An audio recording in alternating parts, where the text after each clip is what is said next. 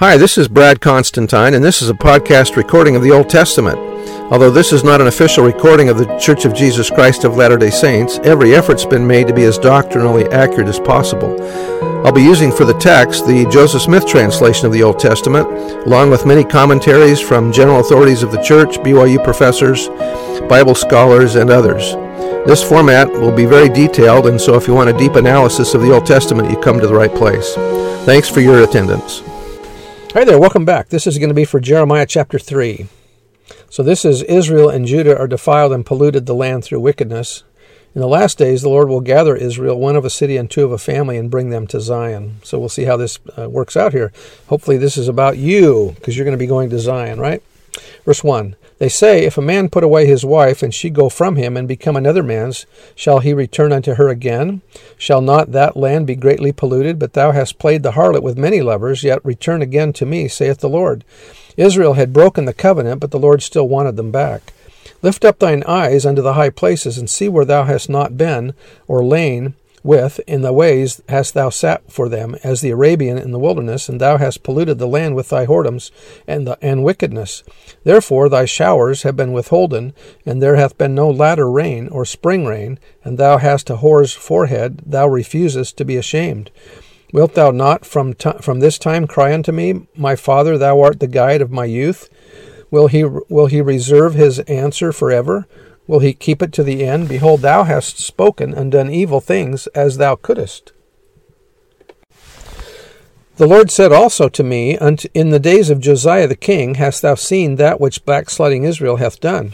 She is gone up upon every high mountain and under every green tree, and there hath played the harlot. And I said, After she had done all these things, Turn thou unto me, but she returned not, and her treacherous sister Judah saw it. And I saw when for all the causes whereby backsliding Israel committed adultery, I had put her away, and given her a bill of divorcement, yet her treacherous sister Judah feared not, but went and played the harlot also. So as Judah is seeing the destruction of Israel in the north, because of their idolatry, in the southern kingdom, Judah is doing the same thing.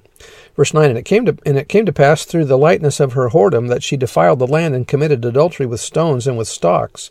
And yet for all, in other words, that's talking about the idolatry that they're doing, the idol worship that they're doing.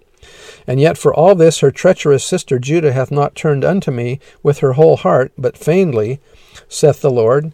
And the Lord said unto me, The backsliding Israel hath justified herself more than treacherous Judah. Go and proclaim these words toward the north, and say, Return, thou backsliding Israel, saith the Lord, and I will not cause mine anger to fall upon you, for I am merciful, saith the Lord, and I will not keep anger forever. See how merciful the Lord is, even though in spite of their sinning, if they would just repent, he would take them back.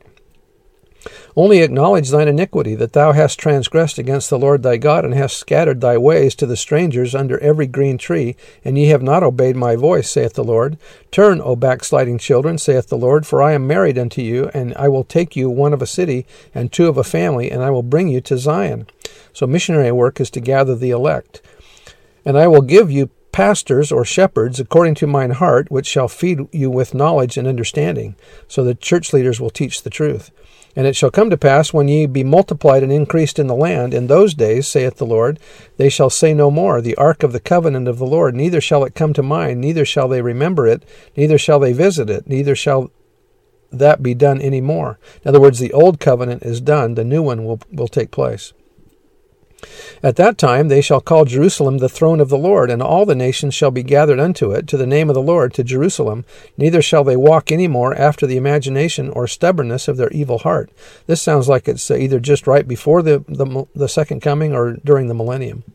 In those days the house of Judah shall walk with the house of Israel, so the two kingdoms will be combined once again. The house of Judah and the house of Ephraim will be joined back together.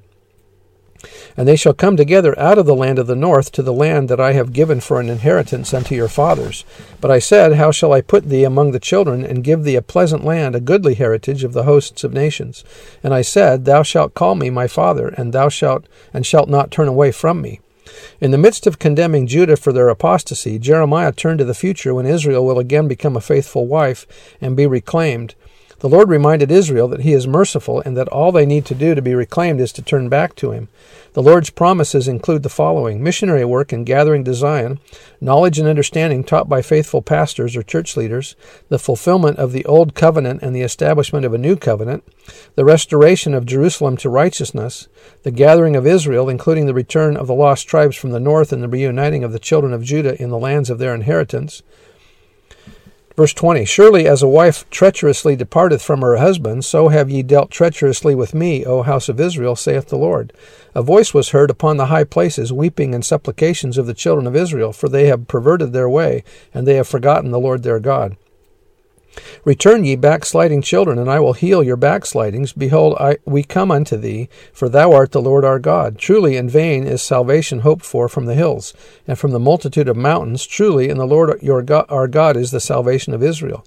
For shame hath devoured the labor of our fathers from our youth, their flocks and their herds, their sons and their daughters. We lie down in our shame, and our confusion covereth us, for we have sinned against the Lord our God, we and our fathers, from our youth even unto this day, and have not obeyed the voice of the Lord our God. So here he's talking here about the wickedness of Israel, and that they had gone to worshiping idols, but the Lord was going to take them back if they would just return. And it's the same with us.